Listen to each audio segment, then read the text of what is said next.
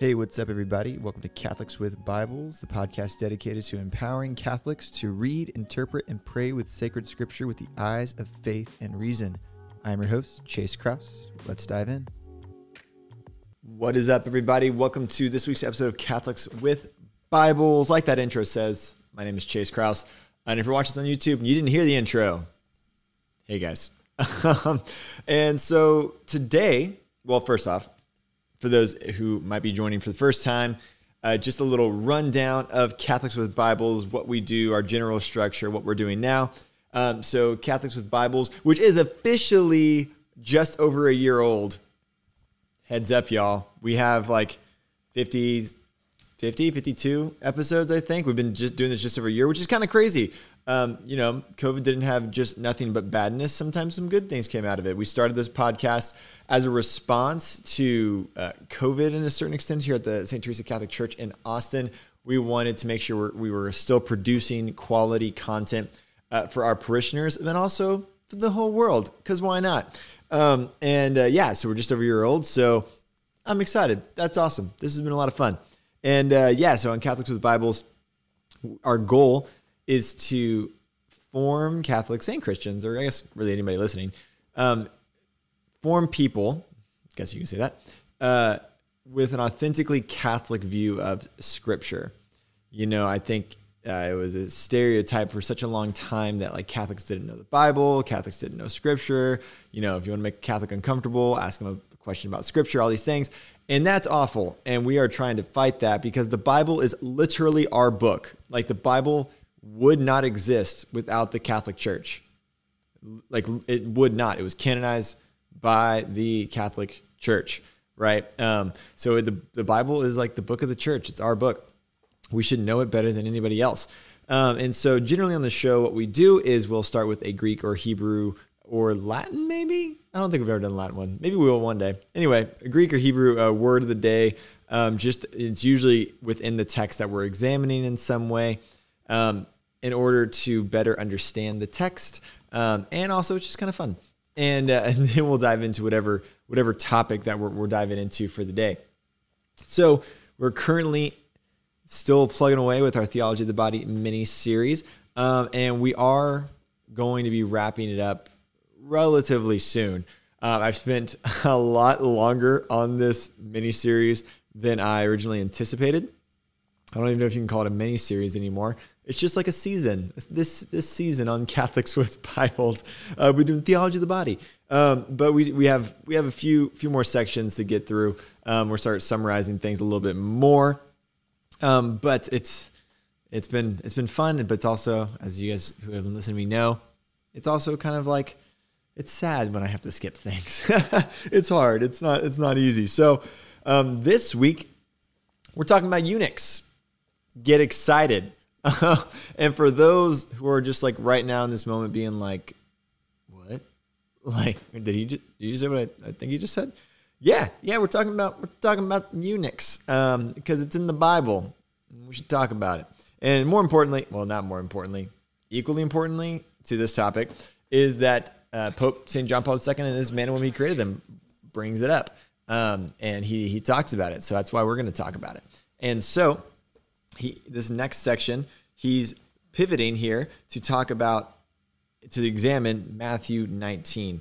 For those who are watching on YouTube, you just saw me check my watch. It's because Siri was thinking I was talking to her and was trying to bug me. Anyway, you guys ever do that where like you're in the middle of a conversation, all of a sudden your phone's like, your Siri's like, hey, what's up? And I'm like, I wasn't talking to you. Anyway, first world problems. We are diving into Matthew 19 and this section on continence, abstinence for the sake of the kingdom, which we're going to dive into once I read the passage here. So let's dive into Matthew 19, verses 10 through 12 in particular. So we read this. The disciples said to him, if such is the case of a man with his wife, it is better not to marry. But he said to them, not everyone can receive this saying, but only those to whom it is given. For there are eunuchs who have been so from birth, and there are eunuchs who have been made eunuchs by men. And there are eunuchs who have made themselves eunuchs for the sake of the kingdom of heaven. Let the one who is able to receive this receive it. So gonakos is the word, that a Greek word of the day, just means a wife or woman. And so gonakos, look at that. You'll learn a new word today. Anyway, and so it's within this text, and kind of zooming out really quick, what's the context of this text? Well, it's when the Pharisees come up to Jesus and ask him, hey, Moses allowed us to divorce our wives, right? As long as you presented a certificate of divorce. And Jesus is saying like, nah, homie, can't do it. From the beginning, it was not so, which we talked about, earlier in this Theology of the Body mini season, whatever you want to call it. So, Jesus says, because of the hardness of your heart, Moses allowed this, but it was not willed by God. And so within this context, the disciples have the response of, if this is the case of a man with his wife, it is better not to marry, right? So it's almost, JP2 points out, it's a very utilitarian view of marriage, right? Marriage is there, so that a man can be with a woman, but if because within some Jewish schools of thought, basically, if he just didn't find her attractive anymore, he could divorce her, right? He could leave her. If, she upset him in some way, he could divorce her, he could leave her. And especially if, obviously if she was caught committing adultery, he would divorce her and leave her. And within most schools of thought within Judaism, the last one holds true, that if the man caught the woman in an act of adultery, it'd be cause for divorce and the divorce would happen. You even see this kind of inclination, actually a lot of places of the Old and New Testament, but anyway, I can get into that. And so this idea of this view of utilitarian sense of marriage, where there's always kind of like an opt-out button, right? For even the disciples, right? That this is their view of this. This is the view of the time. And so he's like, man, if this is the case, we just shouldn't, it's better not even to get married, bro. And Jesus brings up this idea of eunuchs. And eunuch this is not at all a normal word and or reality anymore in our day and age. For those that don't know, because I don't know, maybe somebody doesn't know what a eunuch is. A eunuch is a male without any male parts. You know what I'm saying? And so traditionally, or historically, I should say, court eunuchs were pretty common because these were the male servants or the male bodyguards of the queen or the king's harem or the princesses, right? Why were these the case? Well, because the king didn't have to worry about the guards or servants doing anything they weren't supposed to be doing because they didn't have anything to do it with, right? And so it's within a lot of cultures we see this. And so that's that's what a eunuch is. A male, somebody born male, but without any male parts, right? And so, looking at this text, we find that there are really three categories of eunuchs, if you will, from Jesus says. There are eunuchs who were born eunuchs. So namely, men who were born with some kind of defect, right? Some birth defect. We have eunuchs that were made eunuchs by other men, right? And that's the kind of what we're talking about with kingdoms historically would have servants or guards who, chop, for the sake of protection or for the harems or the queens or whatever. And then we have those who made themselves eunuchs for the kingdom of heaven. And so we're going to get into this a little bit. I'm going to start with this quote from Pope John Paul II because he's awesome. And this is kind of put this in kind of a good context for us. It's this idea of being a eunuch for the kingdom of heaven, right? What does that mean? Do we take it literally, metaphorically, spiritually? Anyway, this is what he says. As one can see in his response to the problem raised by the disciples, Christ precisely and clearly states a rule for understanding his words. In her teaching, the church is convinced that these words do not express a commandment that is binding for all, but a counsel that regards only some persons, namely those who are able to understand it and able to understand it are those to whom it has been granted. A little bit further on, he says, one can say that the choice of continence for the kingdom of heaven is a charismatic orientation, charismatic in the sense of like spirit, towards the eschatological state in which human beings take neither wife nor husband. This is right after our examination of last week, right, of the last times. Nevertheless, between man's state in the resurrection of the body and the voluntary choice of continence for the kingdom of heaven and earthly life, and an historical state of fallen and redeemed man, there is an essential difference, right? What's the essential difference? The eschatological state of will not marry will be a state, that is, the proper and fundamental mode of the existence of human beings, men and women in their glorified bodies. Continence for the kingdom of heaven as the fruit of the charismatic choice is an exception with respect to the other state, that is, the state in which man came to share from the beginning and still does during the whole earthly existence. Okay, that was a mouthful. What does it mean? Well, JP2 is trying to do a few things in this section.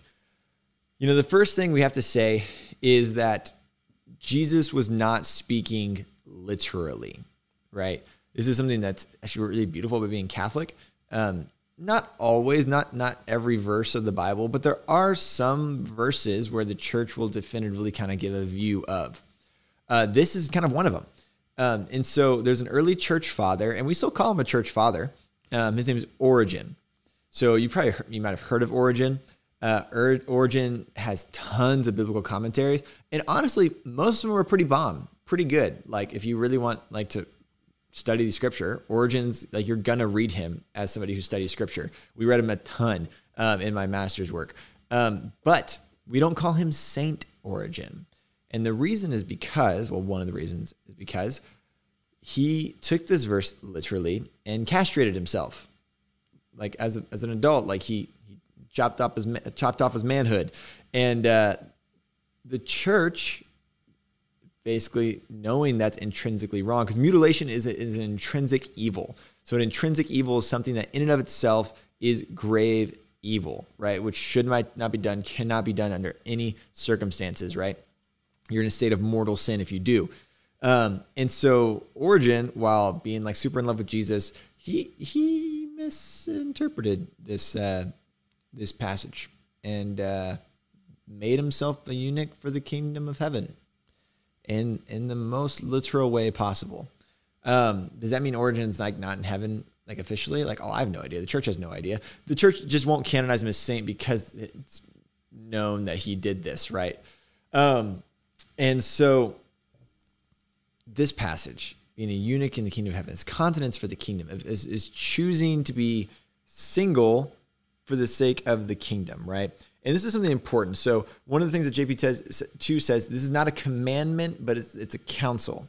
So what's the difference? Well, we have certain commandments within the faith, right? Think of the 10 commandments. Thou shalt not kill. Thou shalt not, covet thy neighbor's wife. Thou shalt not take the Lord's name in vain. All these things. But we also have other commandments. Like it's a commandment that to go to mass on Sunday, right? I know COVID's been like weird, and a lot of us have received dispensations from our bishops. Those are starting to be rescinded. Praise God, hallelujah. Get your butt to mass.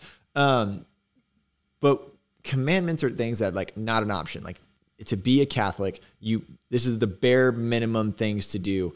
Go to mass every Sunday. Go to confession at least once a week. Fast on Ash Wednesday, Good Friday, and abstain from meat during Lent, Fridays during Lent. These are all the base minimum. This isn't you being like an amazing Catholic. This is you just like literally doing the bare minimum. Okay, but then we have councils, right? So councils within historical Christianity and within the spiritual life of the church. Council of chastity, obedience, and poverty. Poverty, chastity, obedience, right? These are the three kind of main councils of the church. So what are these? These are things that the church says will be extremely helpful in your spiritual journey, but they aren't things you necessarily have to do. Okay. They're not things that are required of you. They're counsels. They're things that will help you along your spiritual journey. So, a lot of religious orders, for example, they'll take vows of poverty, chastity, and obedience. And so the vow of poverty saying, they have very minimum to no possessions and other selves. Everything they own is owned by the community that they belong to. Chastity, obviously, taking vows of chastity means their sexual orientation is ordered properly to their vocation, which for most consecrated men and women is abstinence, right? They don't have sex. The exception being deacons who enter the diaconate, married men, right? Permanent diaconate.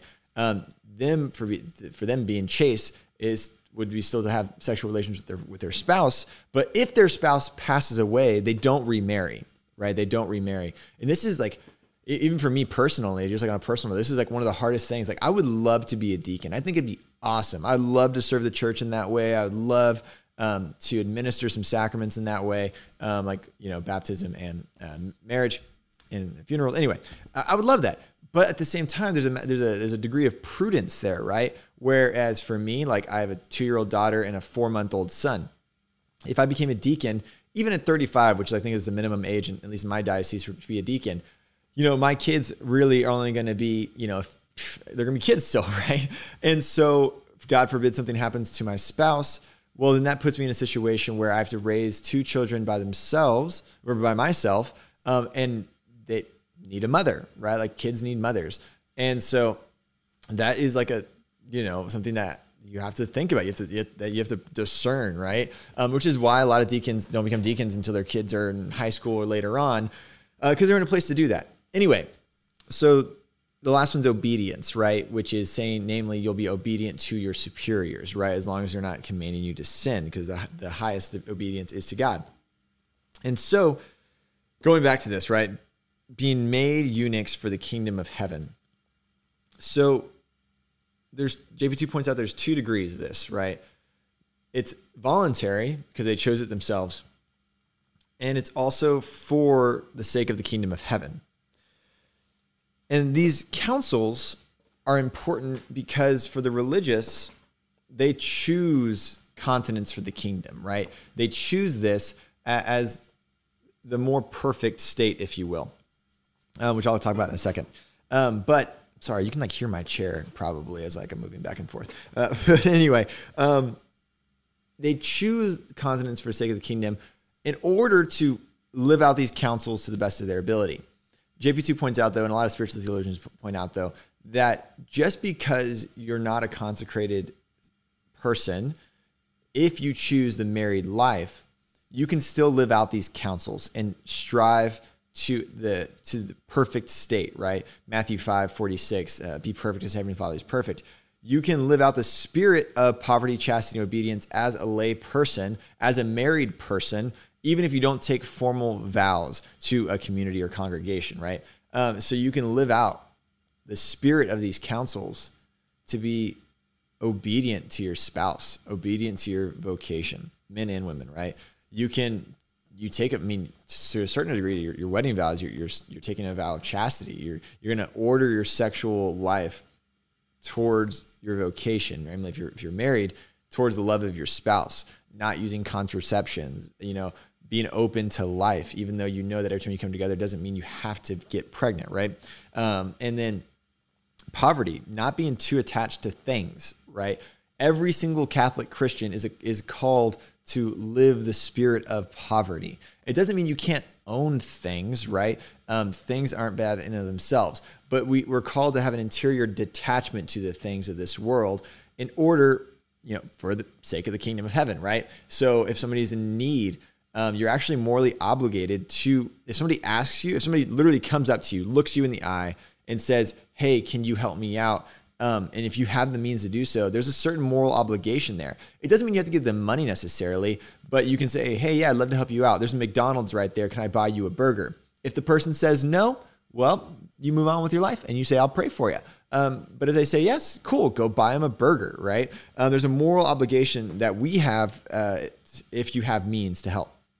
And so one of the things that JP2 gets into, which we'll kind of spend the last little bit of time talking about, is this continence for the kingdom. It's almost weird to think about Jesus talking about this, though, because, especially JP2, the reason he puts it here is because before this, Jesus refers to the beginning. In the beginning, it was not so. And we studied this earlier, right, in our series, where God said it is not good for man to be alone. So he created Eve for Adam. But can these two truths be the same, or do they contradict each other? Fun fact, they don't. But it raises a question, right? Like, why bring that up? Why have that commandment? Why Jesus refer to the beginning, but at the same time say, which it says, it's not good for me to be alone, but at the same time say that it's a higher degree of perfection for continence for the sake of the kingdom. And just to say well, Chase, he didn't really say that. Is that really what he meant? Well, you can look at 1 Corinthians 7, right? In 1 Corinthians 7, Paul says this: "Now, as a concession, not a command, I say this: I wish that all were as I myself am." This is 1 Corinthians 7, verse 6. "But each has his own gift from God, one of one kind, one of another. To the unmarried and the widows, I say that it is good for them to remain single as I am." So St. Paul is saying, I'm single. "But if they cannot exercise self-control, they should marry. For it is better to marry than to burn with passion. To the married I give this charge, not I, but the Lord. The wife should not separate from her husband, but if she does, she should remain unmarried or else be reconciled to her husband. And the husband should not divorce his wife. To the rest I say, I, not the Lord, that if any brother has a wife who is an unbeliever and she consents to live with him, he should not divorce her." Okay, kind of goes on from there. Basically, St. Paul, being single, says, if you're not married, you should remain single because it's the more perfect way. But at the same time, if you're married, that's cool. Basically, pointing to Christ. Christ was a single man. He was never in a relationship. For whatever the Da Vinci Code wants you to believe, Christ was never in a relationship.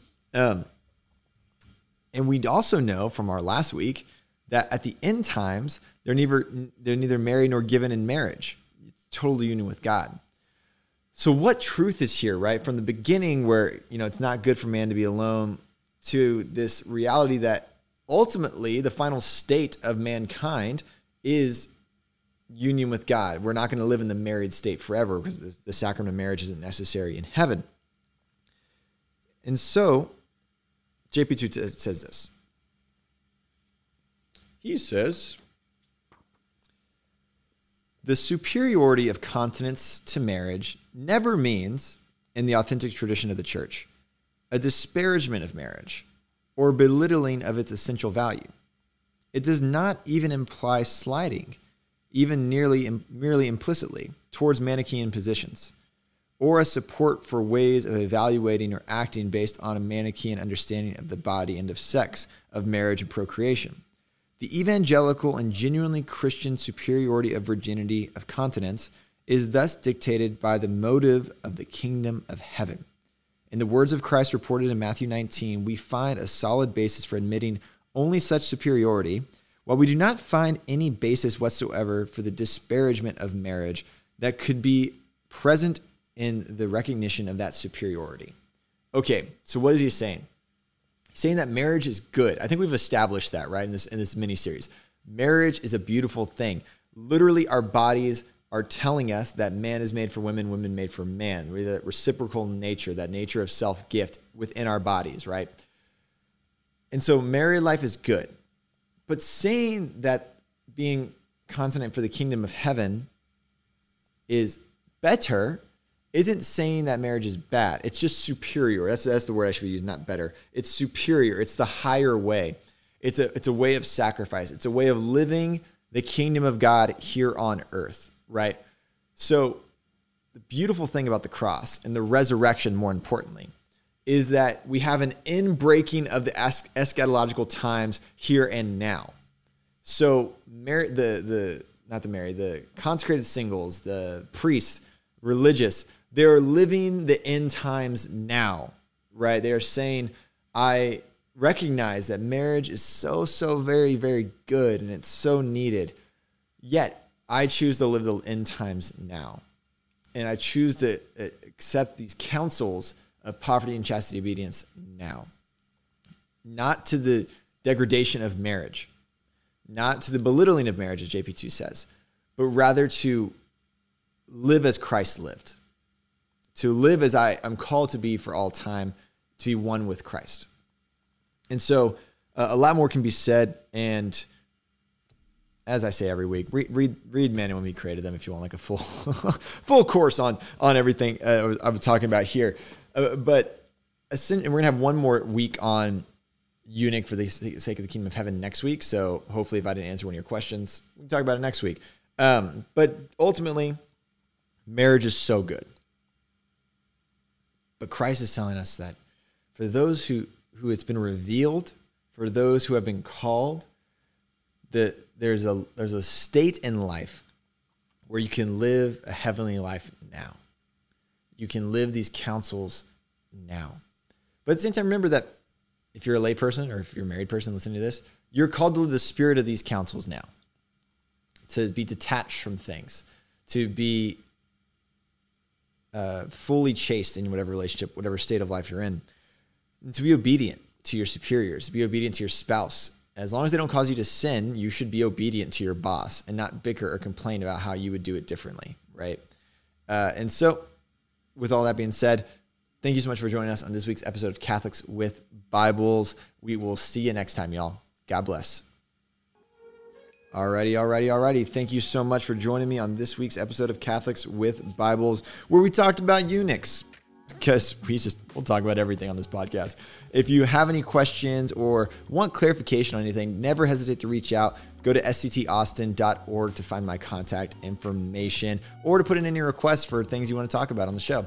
All right, y'all. Thank you again for listening. God bless.